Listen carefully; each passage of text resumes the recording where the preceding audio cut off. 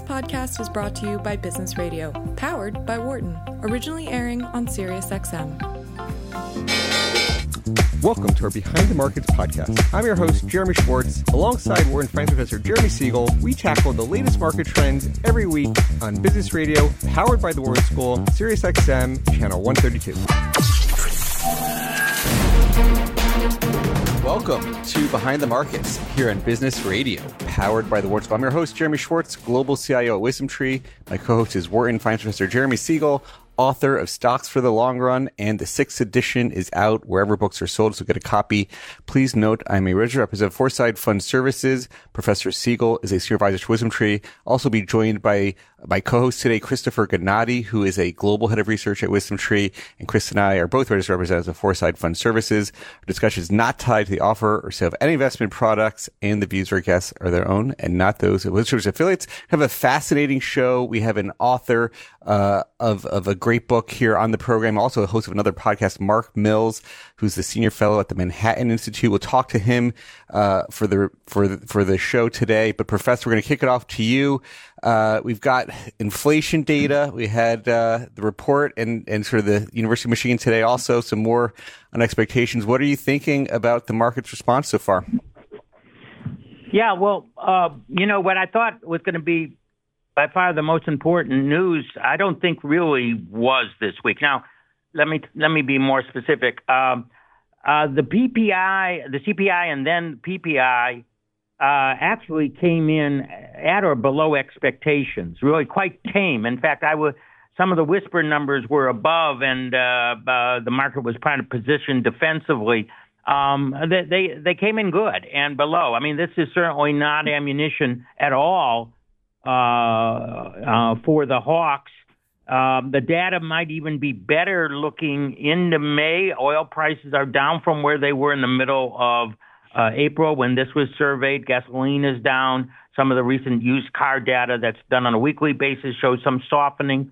So that might add good news for the CPI. I'll tell you what raised my eyebrows, and that was the jobless claims. Wow, that broke out about 20,000 over expectations to 264, which I think was the highest in well over a year. It is the earliest real indicator we have. It is also a notoriously volatile indicator, as we all know. So as a result, I'm going to wait till next week, which I now have. When something jumps up like that, you wait for confirmation next week. Now, it might move back down, and then we'll say, oh, yeah, just a blip on the data. But if it moves up, or even stays at this level because it was so above expectation, it might mean a meaningful softening of the labor market. As you know, it's my position that it's now the labor market that's really critical. If we get a softening of the labor market, either a near zero or even negative payroll growth, that'll put an absolute end to the Fed's tightening, no matter really what happens to inflation, unless something really way goes out of control there, and I don't see that.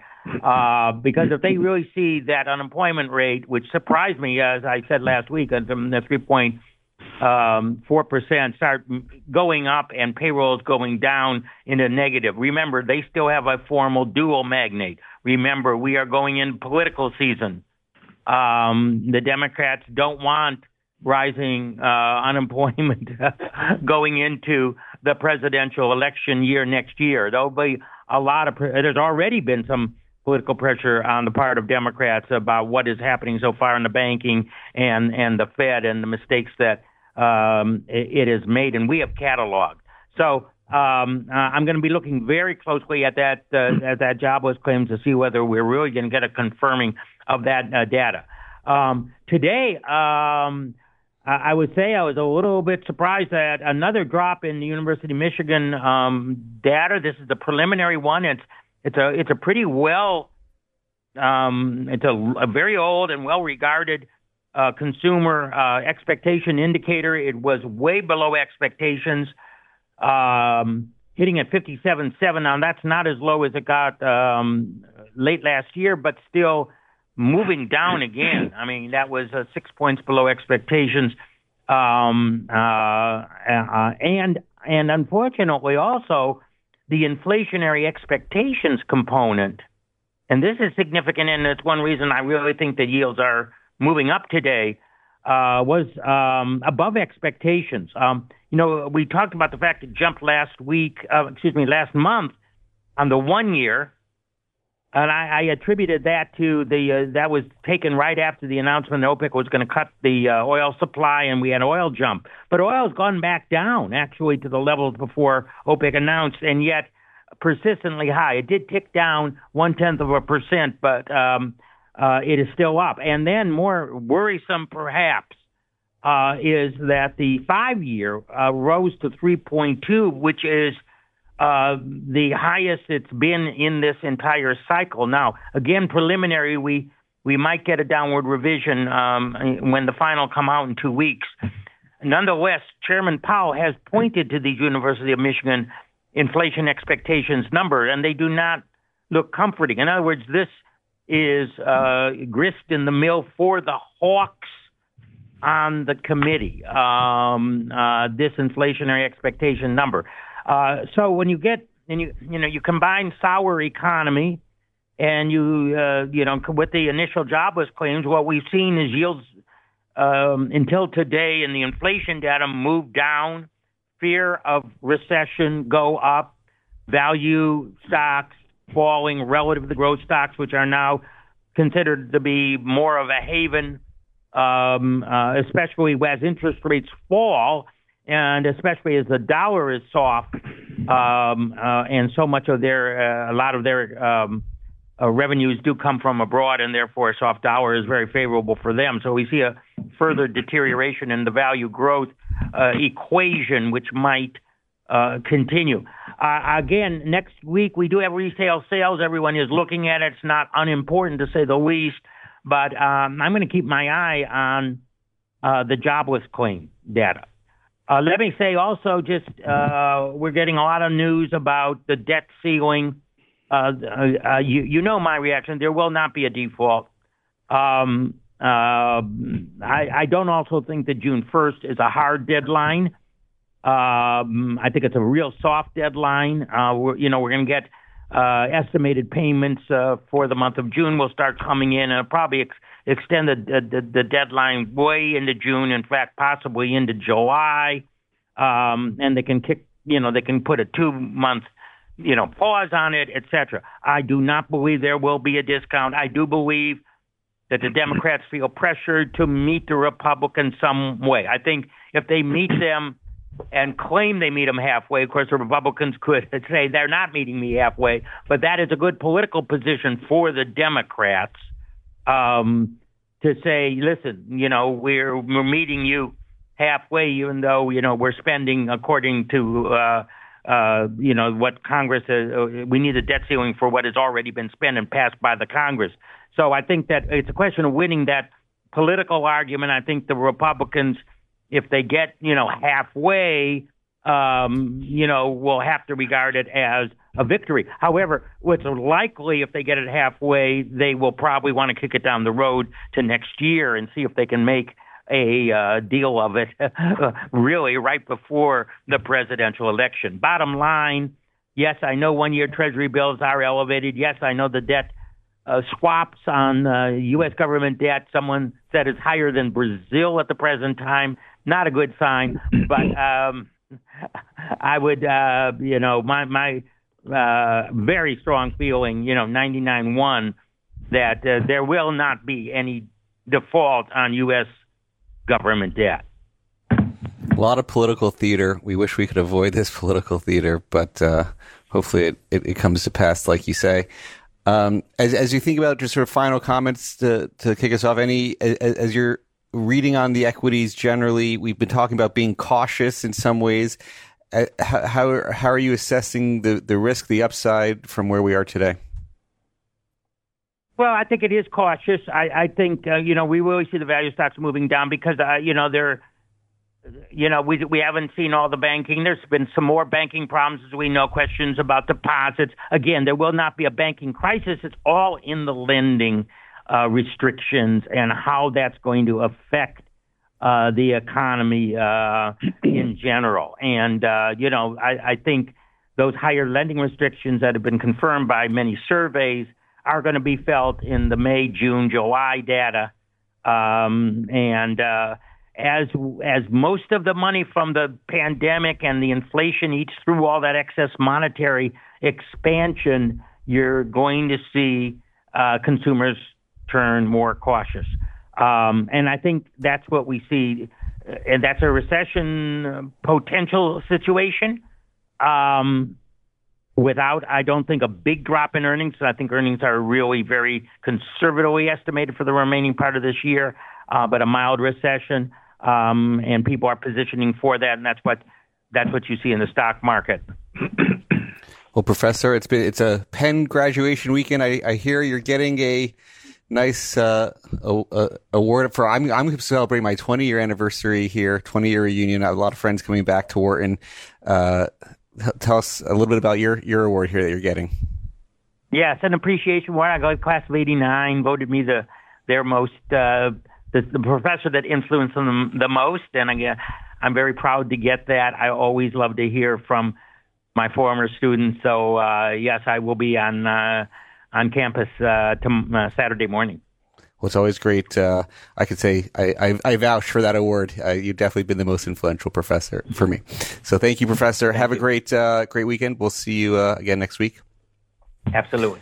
We're going to turn the conversation to Mark Mills, who is Senior Fellow at the Manhattan Institute, also a strategic partner at the Energy Tech Venture Fund Montrose Lane, and also author of The Cloud Revolution, How the Convergence of New Technologies Will Unleash the Next Economic Boom and a Roaring 20s. I also just learned also the host of the Last Optimist podcast. So he's also a podcaster. Mark, welcome to Behind the Markets. Thanks for having me on. Yeah. And, we got to get these 20s roaring. I mean, it's so far, the roaring is headwind so far. You don't often see people who focus both on energy and the cloud. How did your interests come on tech and energy? Give us a little bit about yourself and how you started focusing on these areas. Well, the short story, because it's a long story. At some point, careers get long. I began my first job out of school. I studied physics in Canada, and it was hard to find jobs when I graduated, and I got offered a job not as a physicist, but as a semiconductor and process engineer in large-scale integration. So I went to a semi-fab, and there was a great, fortunate thing because I like building things. I like manufacturing. The working in a manufacturing plant was a gift, and I worked some at Bell Labs, the RC Labs, in semiconductors, in fiber optics and lasers, and then missile guidance. But that, for arcane reasons, which I won't go into, I ended up working in the nuclear industry in Canada back in the day, and worked for Canada's uranium refiner and mining company. So I learned a lot about mining by working in a mining company and about nuclear energy.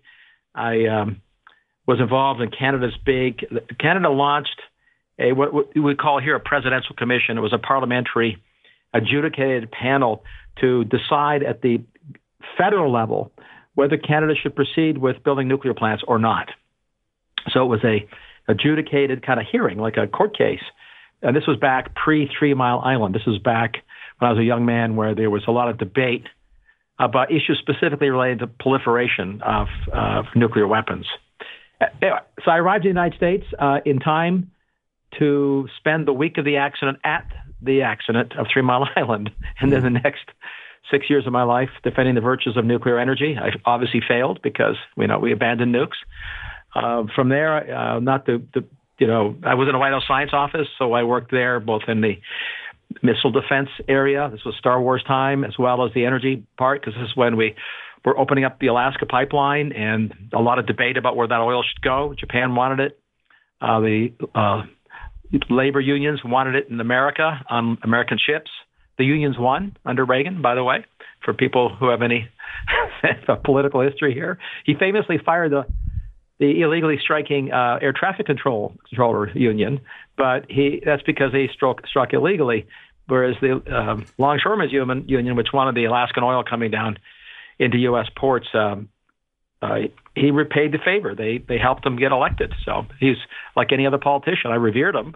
I didn't know then it was such a privilege to work in that White House. In hindsight, it was more of a privilege than I understood at the time. Anyway, it's a long answer to. I ended up in the shale oil business, shale gas business in the early days in a hedge fund. I learned a lot about the early shale industry at the same time as I was looking into new energy technologies and new computing technologies. So it's odd. My career has been at the intersection of both. As a physicist, I would tell you that you can't run computers, let me tell you the obvious, without plugging them in and manufacturing them. That takes energy and a lot more than most people realize. So I spent a long time. I believe I was the first person to publish a rough approximation of the total electricity appetite of the Internet. This was in 1999. It ignited a firestorm of unhappiness in the tech community for pointing out the obvious. If you plug in hundreds of millions of computers, they'll probably use a lot of electricity. And that led to EPA actually promulgating regulations about energy efficiency in data centers. So I'm probably responsible for that. Not that that's a good thing. And the energy debates during the shale revolution, when I was testifying before Congress, I had at that time published a book called The Bottomless Well with my colleague. This was in 2005 at the peak of peak oil nonsense. So there were lots of experts running around saying the world's running out of oil. We're at peak oil. So 2005 roughly. We had a book come out, it was called The Bottomless Well, which took the polar opposite view. And my colleague and I predicted the oil revolution. Getting it right, but being lucky is really important in stocks and in life. But it's also nice to get it right for the right reasons. Well, we got it right for the right reasons. I wrote a paper for the Manhattan Institute, I think 10 years ago now, predicting the quantity of oil and gas the U.S. would export, which was considered kind of nutty. I would testify before the Senate and the House many times. Nobody believed that was going to happen. This was before we revoked the anti-constitutional 40-year law that prohibits American firms from exporting petroleum, crude petroleum. It'd be the equivalent of prohibiting the export of wheat, but you can export bread. That's the kind of law that was in place for 40 years, a lunatic law. Nobody thought it could be repealed. I was part of the campaign to not only say why it should be repealed, it got repealed. And Obama, by the way, quietly signed it into law because it was a veto-proof majority in the House and Senate that passed that law. So that's a long answer to. Very interesting. I spent a life in both worlds, and of course, technology makes energy possible. There's everybody in their head has this sense that wind is free, but oil's not. All energy sources are free. We didn't create them. Whether you think God created them or they've always been there, doesn't matter to me. We didn't create them, and they're free. The entire cost to energy is in the machines, the technology that you use to access natural resources, and the cost you have to pay to governments and private businesses, the VIG, to use the land. Because all energy sources use land. All energy sources require machines to be built. They're all based on technology. So when I started studying energy, I came at it from a technology perspective, not a geophysics perspective, because it's all about technology. Yeah. And of course, the biggest change in technology in the last 40, 50 years, drum roll, is like the computing. So ultimately, computing has to have an impact not on energy demand. It does. The global cloud uses twice as much electricity as the country of Japan. It's a big infrastructure. But it also eventually has to have an impact on energy supply, which is just beginning. This has not been an easy task to bring the power of computing into industrial domains, other than the back office for accounting and spreadsheets. But the real impact of computing in industrial domains is just beginning, which is why I'll finish my rant here. This is why I wrote my book, because there's a lot more going on in technology broadly than people realize. But the epicenter of the big revolution in our near future is obviously and clearly the cloud. Well, I think we're going to want to drill into both of these topics in great detail. It's rare that you have somebody with both expertises. Let's stick on the energy as just this kicking off point for a second.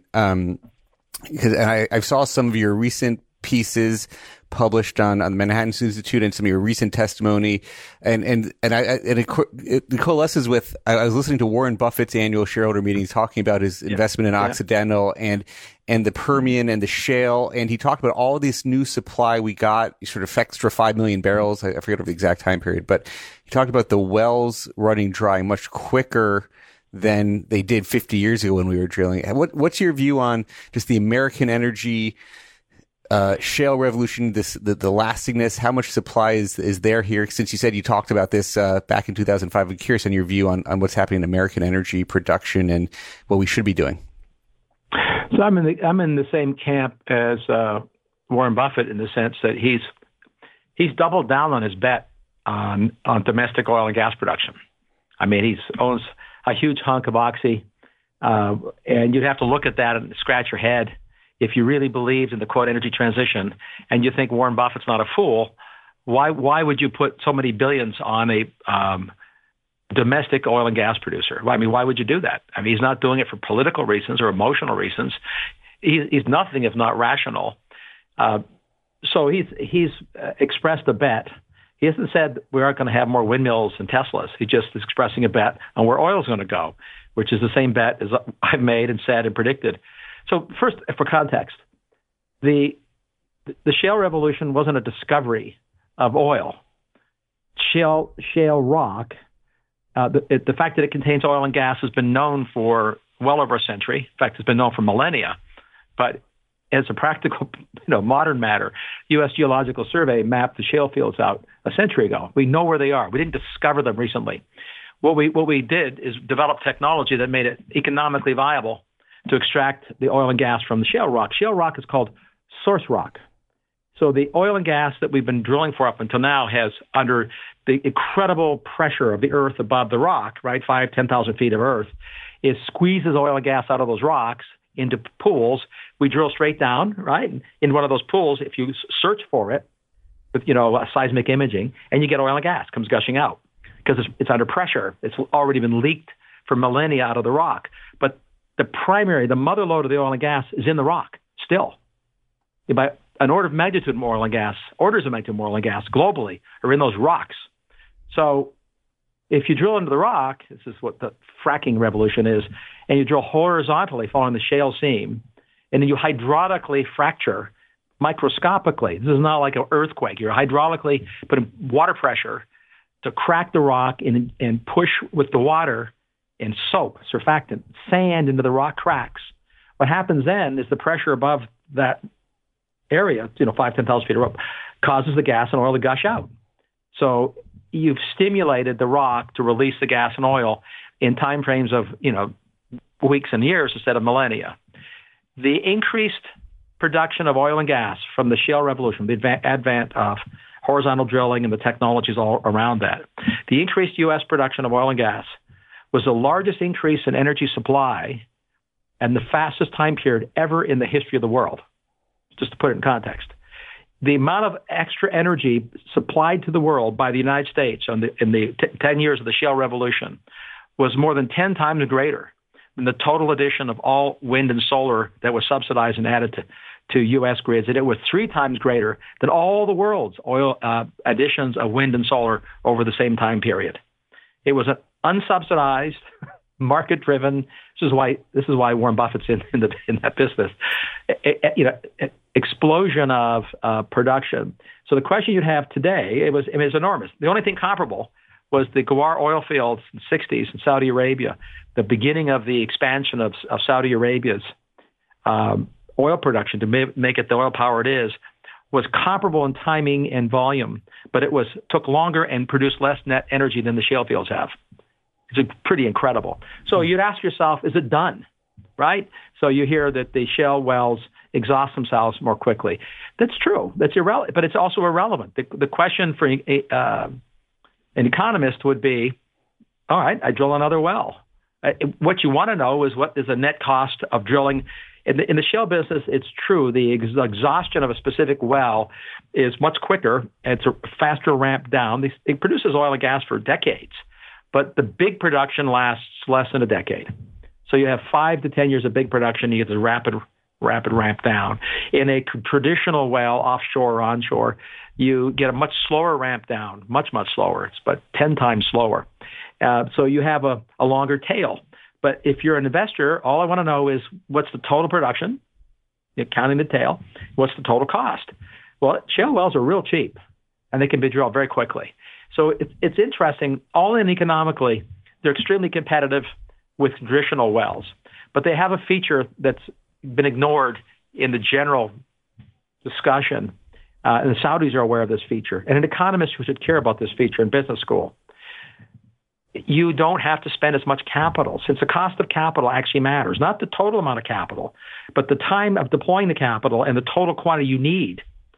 It's extremely important in economics, right? If I need $7 million to drill a well, not $700 million, and I could do 100 wells at $7 million or one well at $700 million, and assume they produce the same amount of oil and cost exactly the same in capital terms, which is sort of roughly what we're talking about here, which would you choose? Incremental $7 million or put all in on $700 million up front? So we know the answer because in economics, the former is a better bet. What you don't know is whether or not which one is actually cheaper in the long run. Now, it turns out the $700 million bet is a little cheaper. It really is. Offshore wells for $1 billion produce very cheap oil and very cheap gas. But it's an all-in bet. You want to be a really big company. They're low velocity. It takes 5 to 10 years to do a well. In the shale fields, 6 months to a year from decision to production. In another 6 months, you got your money back. And in 2 years, you've doubled your money. In 3, you tripled it. That's not a bad investment. So that's why so much private equity money was gushing in there, especially when capital was free. So, yeah. But the capital costs money for everybody. It doesn't matter whether capital's free or, in a sense, it favors the big wells when capital's free, in a sense, if you think about it. If I don't have to pay any interest on a $1 billion loan, or if you're paying me to borrow money as the Europeans did, you're going to bias yourself towards big projects. And even then, the shale revolution beat the pants off anything else. Chris, do you want to hop in for a second? Yeah, Mark, I had an idea come to me this week. I knew we were going to get to speak, and it was the most recent example in a train of different articles and headlines that have come out probably over, say, the last 6 to 8 months, where you hear these different developments, and it's sort of a nexus of energy, physics, computing, and probably part of it is based on the fact that we have so much more, as you read about in the book, so much more computational firepower to bring to bear on certain questions. And so the topic is fusion. The article this week, Microsoft making a certain bet that by 2026, a certain amount of power may or may not come. And, you've got that classic story on the other side where fusion is always 20 to 30 years away. I would just love your perspective on what's been going on in recent months here and whether or not there truly is progress or it's all a smokescreen. Well, I wrote about this after the big announcement at the end of last year. I have a short op-ed. I put it in the New York Post, of all places. Because, there are audiences you want to talk to because they're important, and they may not be big audiences. There are audiences you want to talk to that are higher volume because they're also important. Because sometimes you want to bat back a bad idea that takes hold. So the bottom line is we've made a lot of progress in the physics of fusion. It really is the big announcement that came from the labs, DOE labs, at the end of last year, the so-called break-even announcement. Was a really big step, a really important one in the physics of fusion. And if you read the press release at the time, the director of the lab was very careful to point out that we have no idea how to build a fusion reactor from this advancement. In fact, it didn't have break-even. The break-even was chimerical, to use the Greek god's term, the Greek monster. It counted the photons from the lasers, the energy in the photons from the lasers. The lasers blasted a little pellet of tritium to produce energy, fuse it. But it didn't count the energy it took to make the lasers emit the light. So it was upside down by a factor of more than 300, maybe closer to 1,000. So, which is beyond obviously not practical, right? You're going to put 1,000 times more energy in to get a unit of energy out. So break even means all in the energy from the grid going to your machine, you get more out the other side. And that's the only energy sources humanity can use. So it was physics big deal in the engineering world. We have no idea, not to sound like a naysayer, let's just give a specific example. In order to make it a break-even machine, setting aside we have to know how to make lasers of that scale that are efficient themselves. No one has a design. There's not a theoretical design. No one knows how to do that, number one. And if you built them, you'd have to ignite roughly 10 to 20 of those tritium pellets per minute. That machine can light up 1 to 2 pellets every few days. So it's a big leap from dozens of pellets a minute to a couple of pellets every few days. So it's about as close to getting to the moon as let me give a useful analogy. Maybe the Wright brothers. It's probably same. The Wright brothers aircraft showed you can fly, but it surely didn't show you could fly 500 people. But it showed you could make an airfoil with an engine that would keep a person airborne. And it certainly didn't demonstrate you could get to the moon because it's the wrong machine because there's no air in space. So the machines that we've seen that people are bragging about are the equivalent to the Wright brothers airplane. They will bear no resemblance whatsoever to an energy-producing machine, but they do demonstrate a principle in the engineering and physics that matters. Now, I'm fully aware a lot of money and enthusiasm in the private equity markets is going into fusion, and I'm thrilled for the fusion scientists. I mean, it's great. And we'll get something useful out of it in the physics of materials and high temperatures, fusion. And someone might come up with a design that works. It's really a break-even reactor. They don't exist yet. There's probably 10 companies claiming they have a path to that.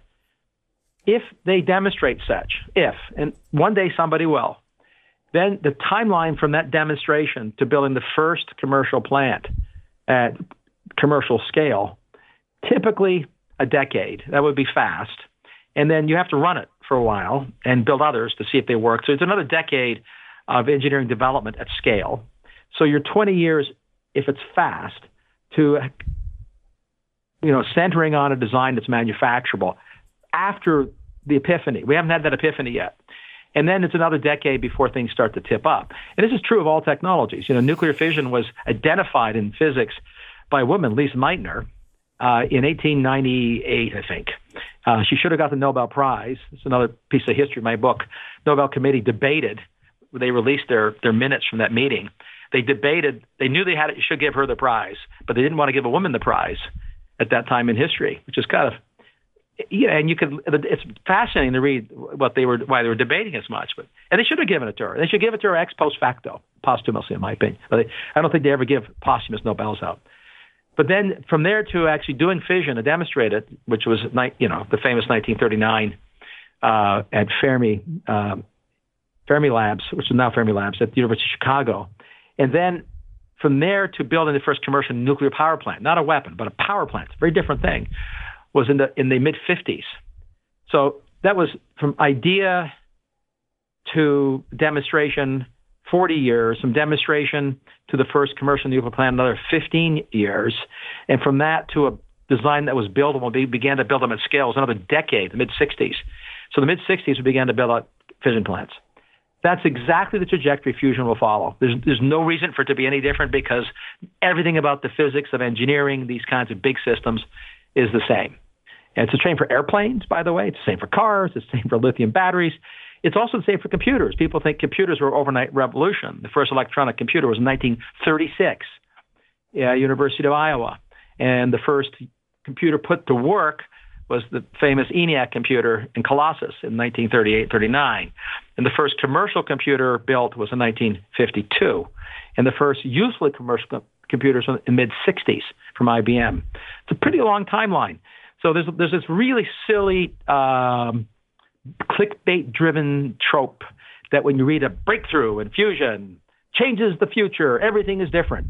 Yeah, horsepucky. I mean, it's a really big deal in physics. It's irrelevant in terms of what we're going to supply the world with energy for the next 2 or 3 decades. That's a long fusion answer, but fusion's an important one because we're hearing the same kind of goofy things being said about batteries and about electric cars derivatively, about solar and wind. I mean, once machines you can build them at scale in a useful way, we then, by definition, know a lot about how to build them. So we know a lot about their trajectory. We know a lot about how much better they can get because of physics limits, because of materials limits, manufacturability, where it's a very different domain than predicting how fast, for example, people will sign up for ChatGPT. Well, 100 million people signed up in a month. But to build ChatGPT, I would argue, has taken 25 years. It started with when NVIDIA introduced in 1998 the first GPU, a graphics processing unit. That was the first fission moment for AI, and the first inkling that AI was possible was in 1986 when Hinton, the professor at University of Toronto, published the seminal paper on how to do machine learning, neural networks. But it took 20 years to build computer chips that could actually do that kind of thing. And another 20 years make those computer chips powerful enough and cheap enough where you could build a machine that could do what kind of machine learning that ChatGPT does. So, it's just a mere 40 years to go from an idea to a product that matters. That's why in my book, what I'm focused on are not the clickbait breakthroughs that are typically we all see scrolling.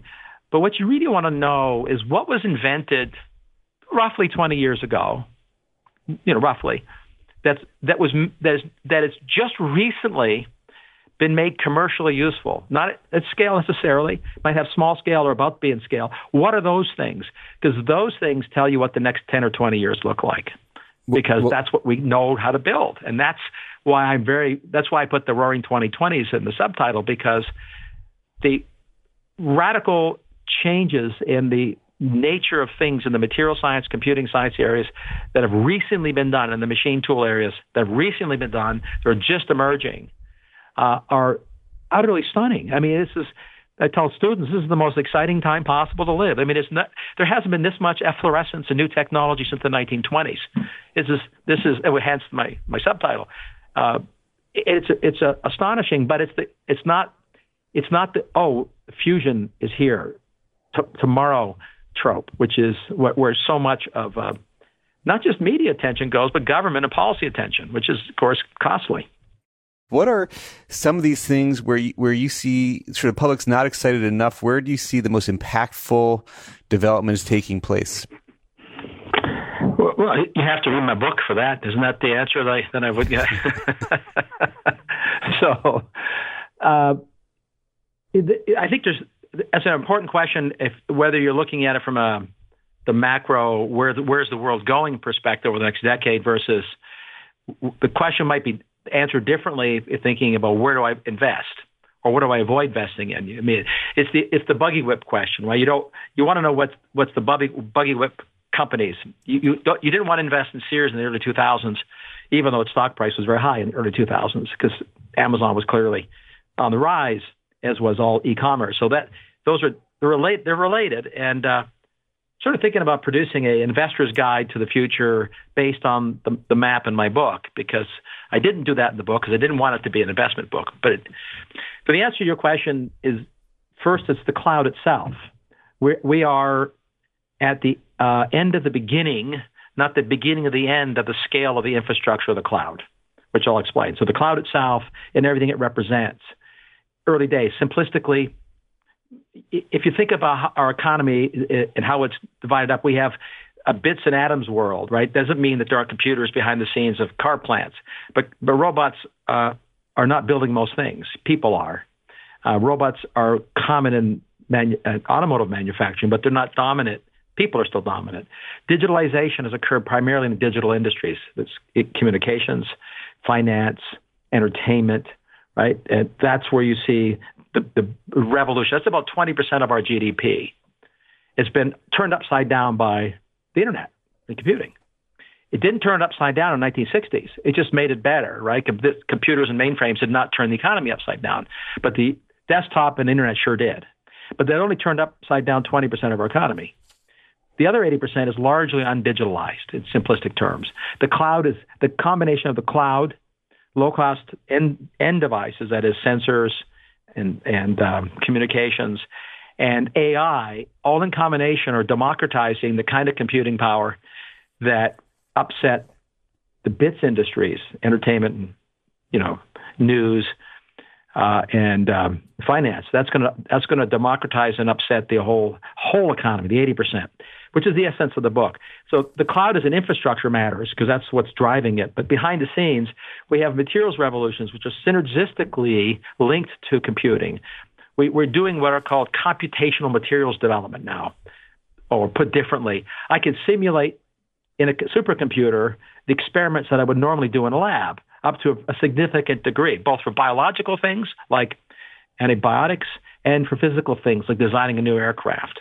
This accelerates productivity, right? It accelerates manufacturability. That was very difficult to do until the last half decade. Now it's becoming increasingly easy to do.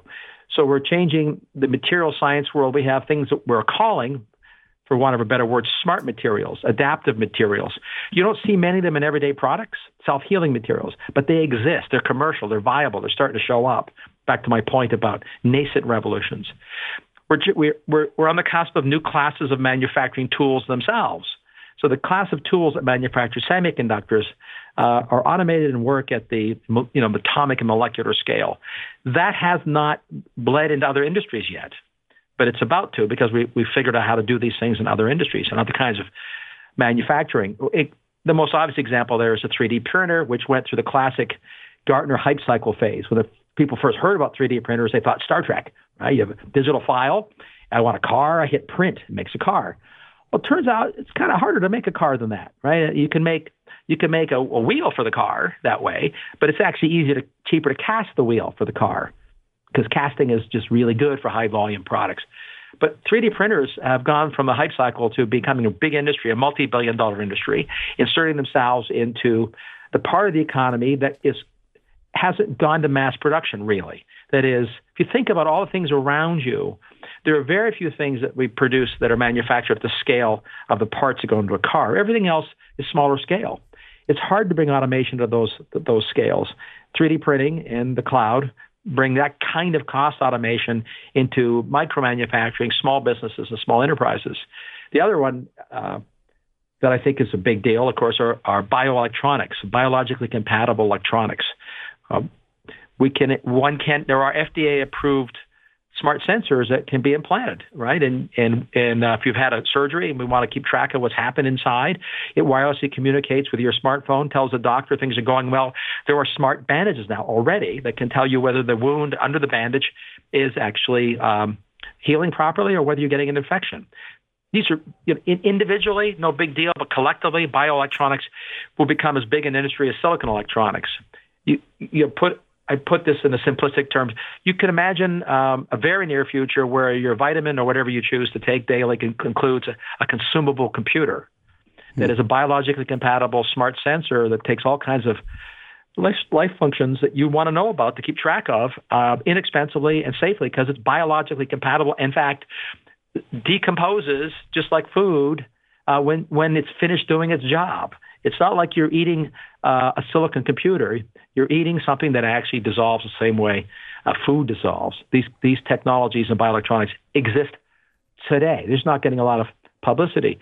Education and healthcare broadly are already undergoing revolutions. ChatGPT is an obvious impact on education, but it's going to now finally impact healthcare. We're finally going to get both visibility on biological functions that were impossible to monitor, but we can monitor at scale.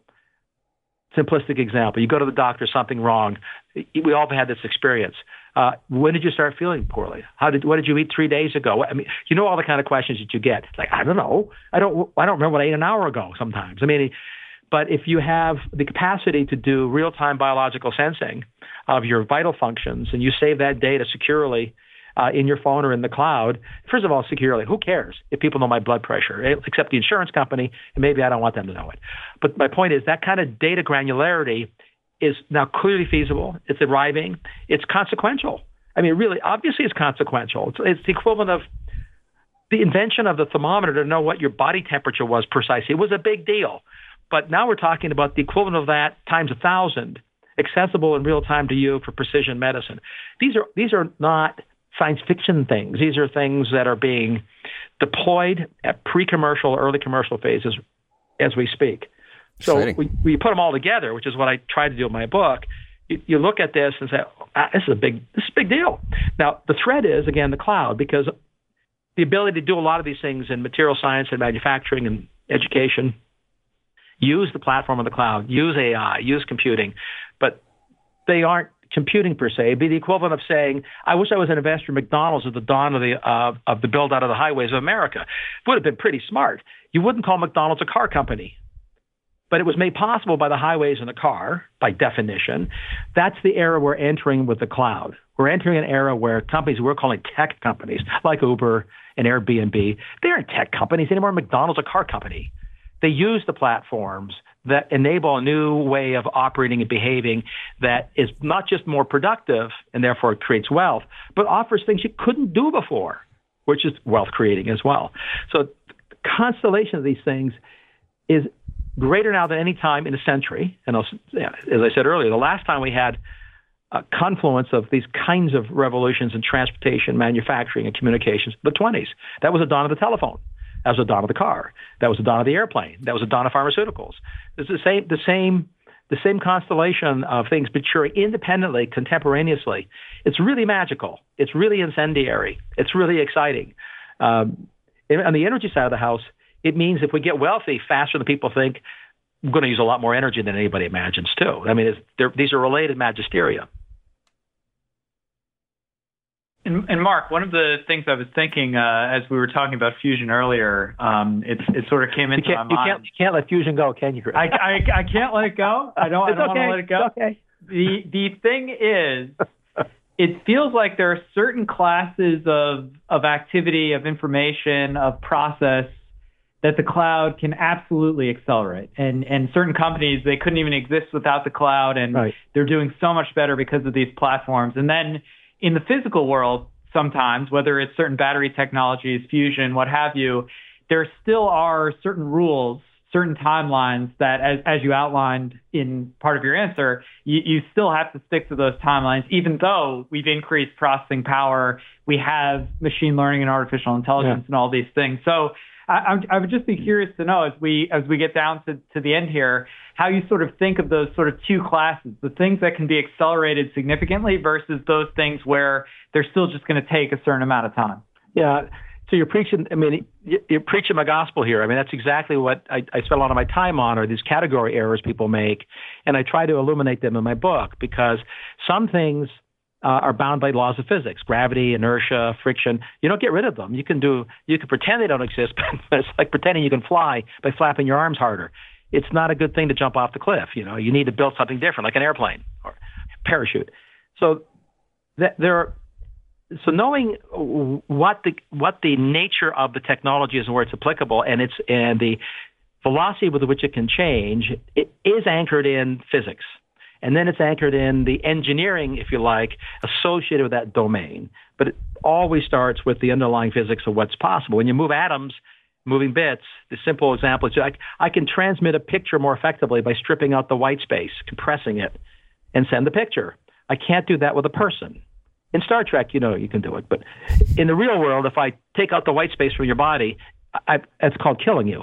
I mean, you always weigh the same unless you get too fat, and it always costs the amount of energy to move you, and give or take a very narrow band. So this is the problem with exciting about technology. It's being transferred inappropriately to the wrong categories. So one of the most common things I encounter is people waving around the tech of a smartphone and saying, "Look at this! Look how fast it's changed. Energy tech, clean tech, that's going to be just as fast." No, it's not. Batteries don't follow Moore's law. If batteries followed Moore's law at the exponential rate of Moore's law, we'd already have batteries the size of a peanut that could drive your car for the lifetime of the car on one charge. That's what a Moore's law rate does. You don't have to be a physicist to know that happens in comic books, in the power pack for Iron Man. It doesn't happen in the real world we live in. So these category errors are serious because they're causing our government to do really, really dopey things. The belief that something can happen that won't happen, not maybe, but won't happen. Let me intersect what Professor Siegel was saying with something that's in my book. It was deliberately in my book, and that's this: labor inflation is really important, as he pointed out in the opening remarks. It really is. And that's why the Fed is trying to kill jobs, simplistically, because it makes it easier for employers to hire people without paying higher wages.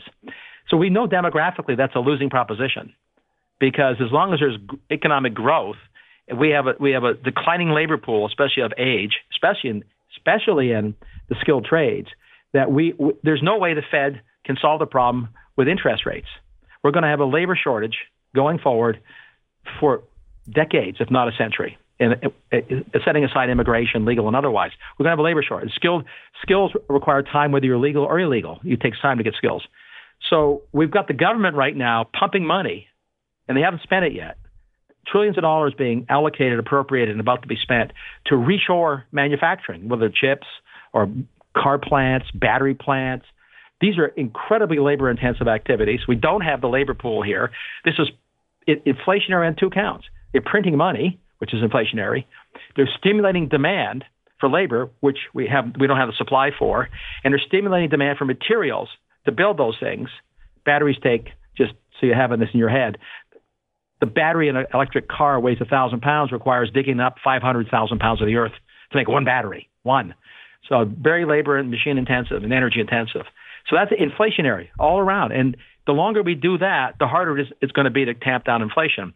The only saving grace is that the combination of AI bringing efficiencies, insights, and freeing up humans from doing repetitive, drudgery, routine tasks, which AI is particularly good at doing, freeing those people up to be upskilled to do the non-routine tasks where we have the demand for labor, is a savior from AI. AI came around exactly the right time to free up some of the labor pool to be upskilled. It's not going to kill jobs. It's going to make it possible to fill jobs.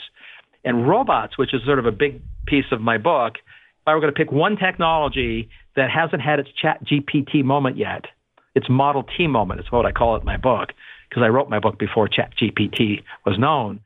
Mark, this has been a fantastic conversation. I love talking to optimists. You can find Mark on the Last Optimist podcast. I'm Jeremy Schwartz. You can listen to us on our Behind the Markets podcast. Thanks, Chris. Thanks, Chris, on the soundboard. Have a great week, everybody. Thanks for listening to the Behind the Markets podcast. If you want to learn more about WisdomTree, visit wisdomtree.com. You can also follow me on Twitter at Jeremy D. Schwartz. I'd like to thank Patty Hall for producing our live program on SiriusXM Channel 132 and our podcast producer, Daniel Bruno. Join us next week for another edition of the show. For more insight from Business Radio, please visit businessradio.wharton.upenn.edu.